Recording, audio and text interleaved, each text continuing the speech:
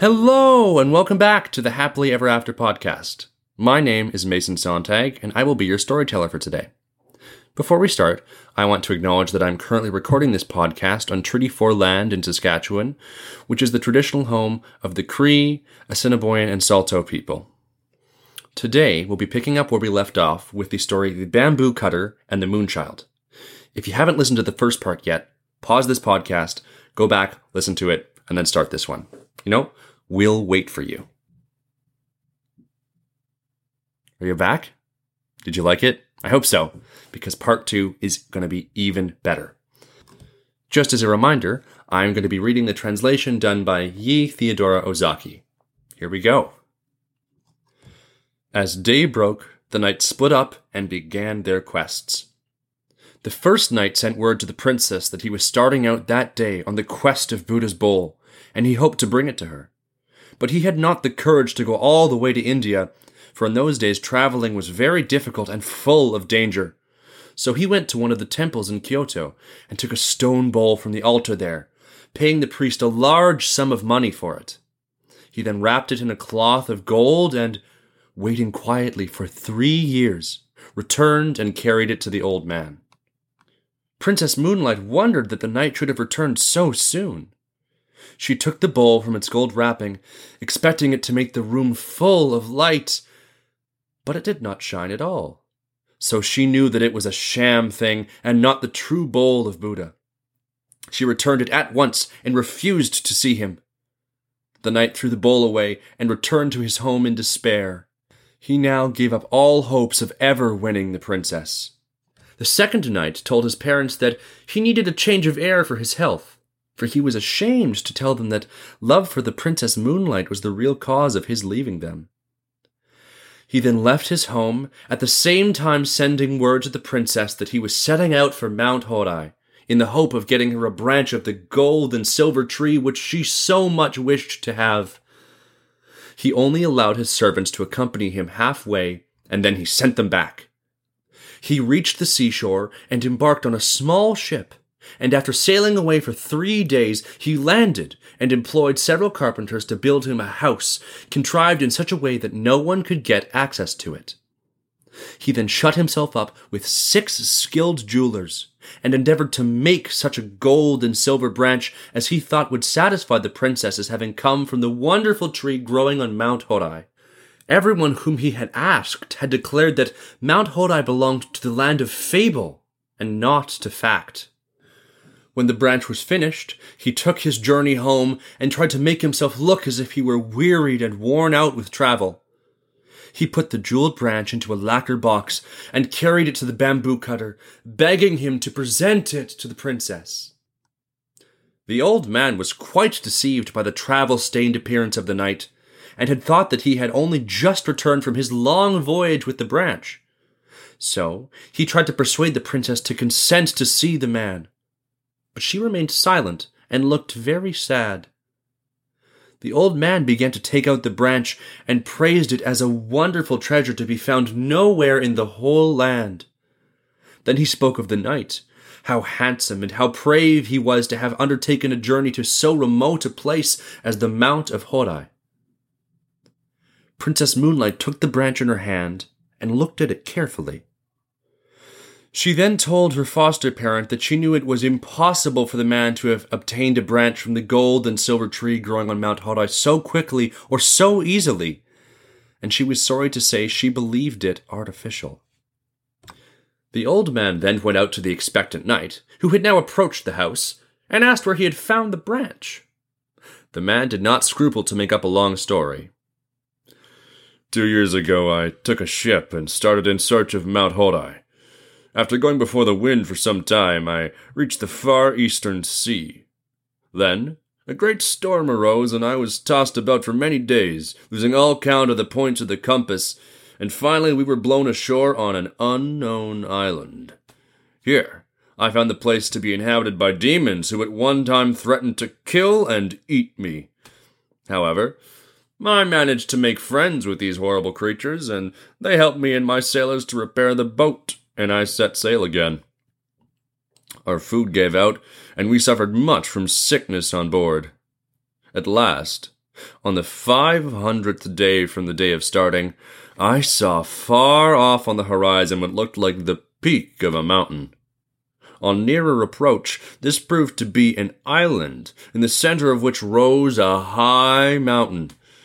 I landed, and after wandering about for 2 or 3 days, I saw a shining being coming towards me on the beach, holding in his hands a golden bowl.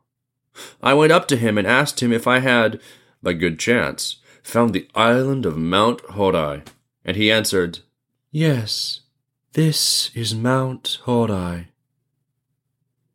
With much difficulty I climbed to the summit. Here stood the golden tree growing with silver roots in the ground. The wonders of that strange land are many, and if I begin to tell you about them, I could never stop. In spite of my wish to stay there long, on breaking off the branch, I hurried back. With utmost speed, it has taken me 400 days to get back, and, as you see, my clothes are still damp from the exposure on the long sea voyage.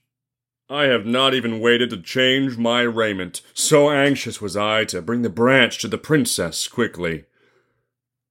Just at this moment, the 6 jewelers who had been employed on the making of the branch, but not yet paid by the knight, arrived at the house and sent in a petition to the princess to be paid for their labor. They said that they had worked for over 1,000 days making the branch of gold with its silver twigs and its jeweled fruit that was now presented to her by the knight, but as yet they had received nothing in payment.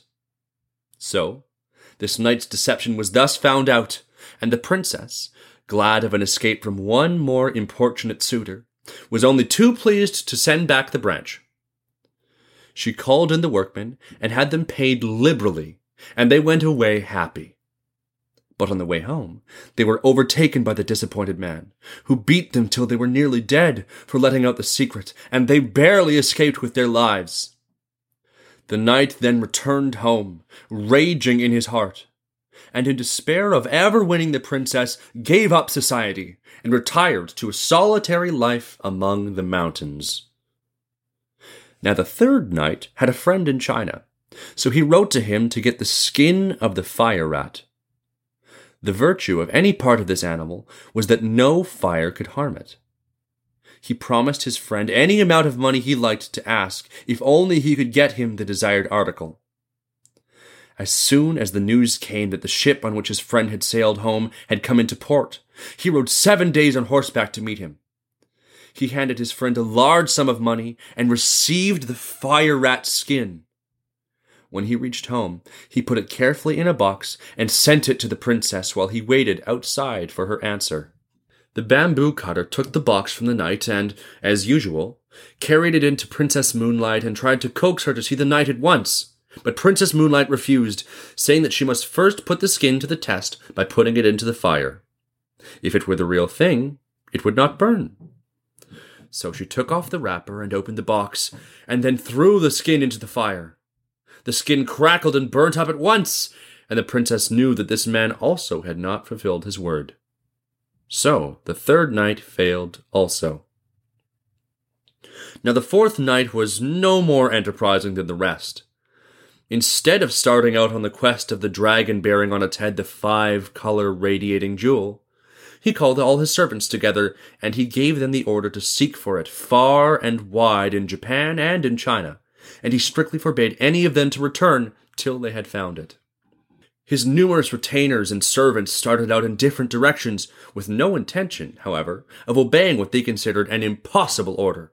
They simply took a holiday, went to pleasant country places together, and grumbled at their master's unreasonableness.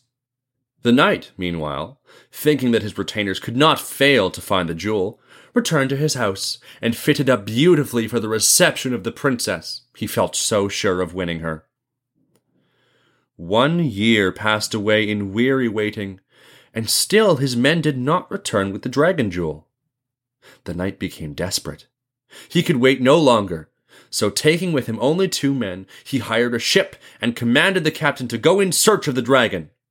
The captain and the sailors refused to undertake what they said was an absurd search, but the knight compelled them to at least put out to sea.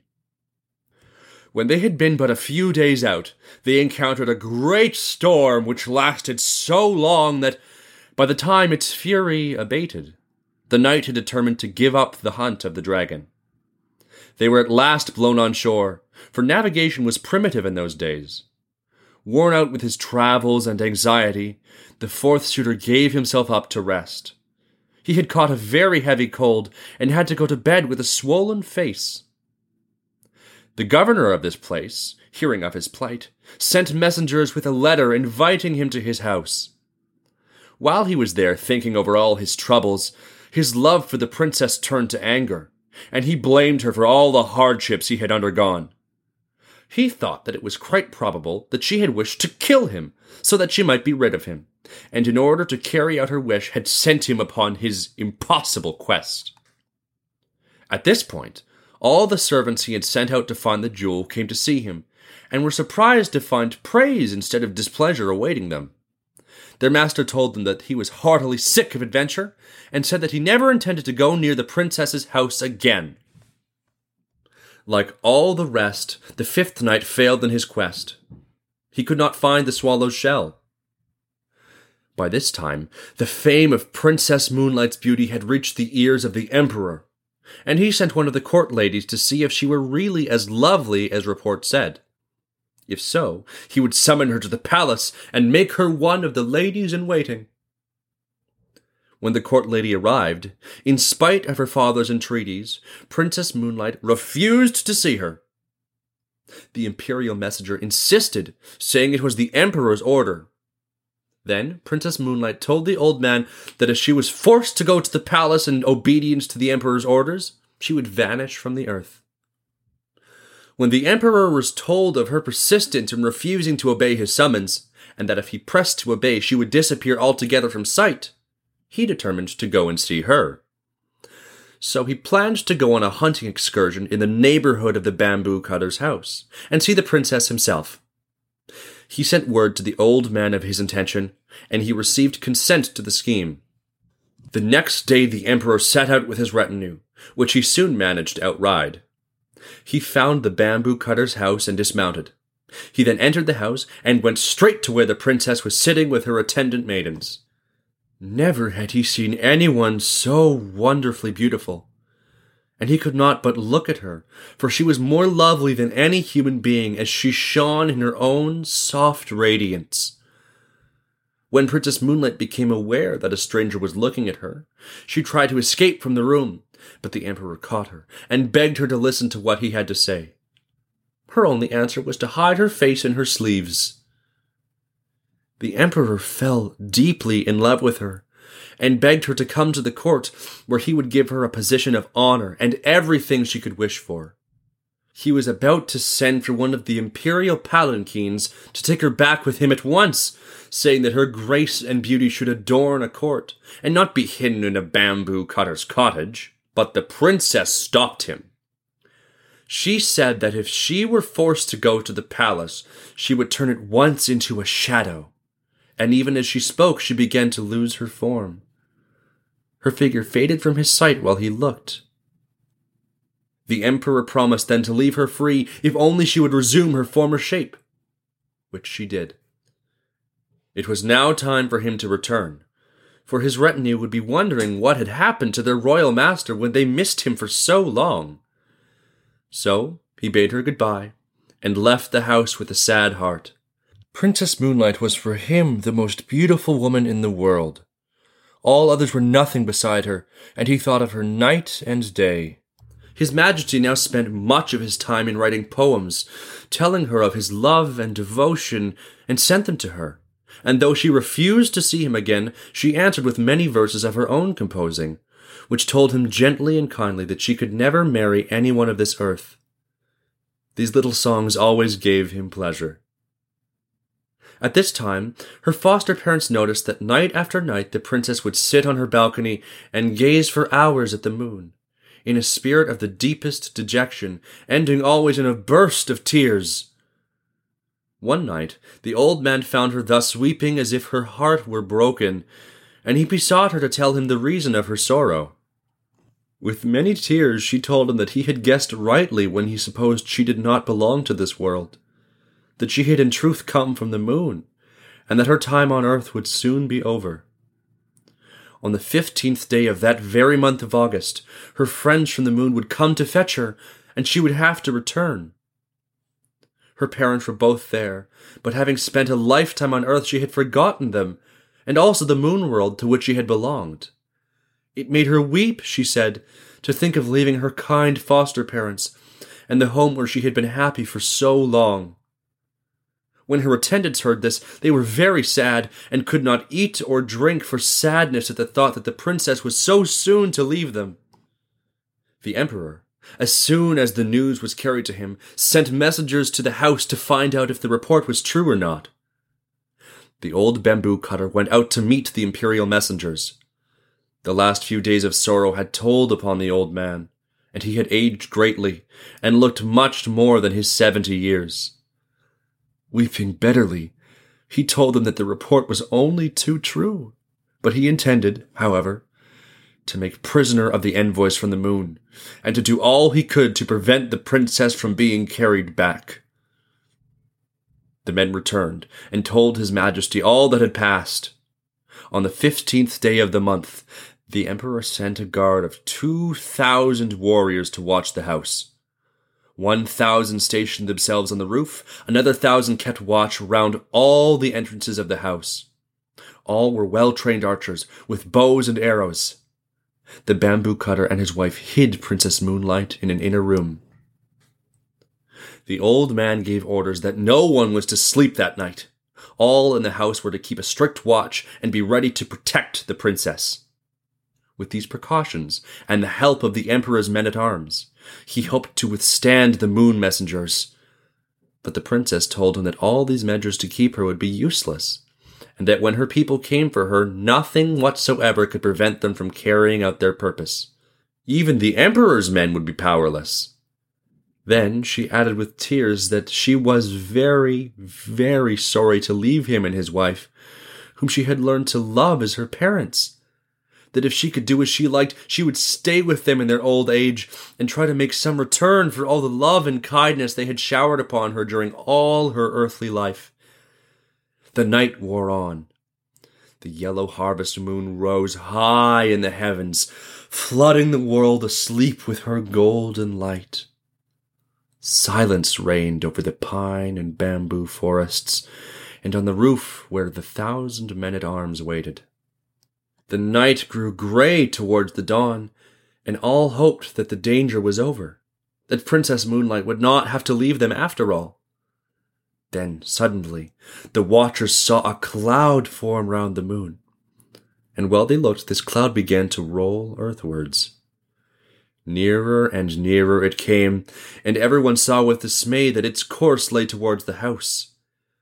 In a short time the sky was entirely obscured, till at last the cloud lay over the dwelling only 10 feet off the ground. In the midst of the cloud there stood a flying chariot, and in the chariot a band of luminous beings. One amongst them, who looked like a king and appeared to be the chief, stepped out of the chariot, and, poised in the air, called to the old man to come out. "The time has come," he said, "for Princess Moonlight to return to the moon from whence she came. She committed a grave fault, and as a punishment she was sent to live down here for a time. We know what good care you have taken of the princess, and we have rewarded you for this and have sent you wealth and prosperity. We put gold in the bamboos for you to find." "I have brought up this princess for 20 years, and never once has she done a wrong thing. Therefore the lady you are seeking cannot be this one," said the old man. "I pray you look elsewhere." Then the messenger called aloud, saying, "Princess Moonlight, come out from this lowly dwelling. Rest not here another moment." At these words, the screens of the princess's room slid open of their own accord, revealing the princess shining in her own radiance, bright and wonderful and full of beauty. The messenger led her forth and placed her in the chariot. She looked back, and saw with pity the deep sorrow of the old man. She spoke to him many comforting words, and told him that it was not her will to leave him, and that he must always think of her when looking at the moon. The bamboo cutter implored to be allowed to accompany her, but this was not allowed. The princess took off her embroidered outer garment and gave it to him as a keepsake. One of the moon beings in the chariot held a wonderful coat of wings. Another had a phial full of the elixir of life, which was given to the princess to drink. She swallowed a little, and was about to give the rest to the old man, but she was prevented from doing so. The robe of wings was to be put upon her shoulders, but she said, "Wait a little. I must not forget my good friend the emperor. I must write him once more to say goodbye while still in this human form." In spite of the impatience of the messengers and the charioteers, she kept them waiting while she wrote. She placed the vial of the elixir of life with the letter, and, giving them to the old man, she asked him to deliver them to the emperor. Then the chariot began to roll heavenwards towards the moon, and as they all gazed with tearful eyes at the receding princess, the dawn broke. And in the rosy light of day, the moon chariot and all in it were lost amongst the fleecy clouds that now wafted across the sky on the wings of the morning wind. Princess Moonlight's letter was carried to the palace.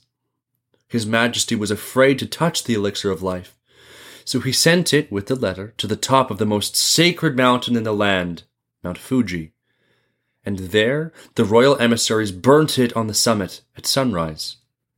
So to this day, people say there is smoke to be seen rising from the top of Mount Fuji to the clouds. And they all lived happily ever after. Thank you so much for listening to the second and final part of The Bamboo Cutter and the Moonchild. I really hope you enjoyed it. If you have any feedback for me or you want to hear a story, feel free to reach out to me at happilyeapodcast@gmail.com or at happilyeverafter_podcast on Instagram. I'll see you next week.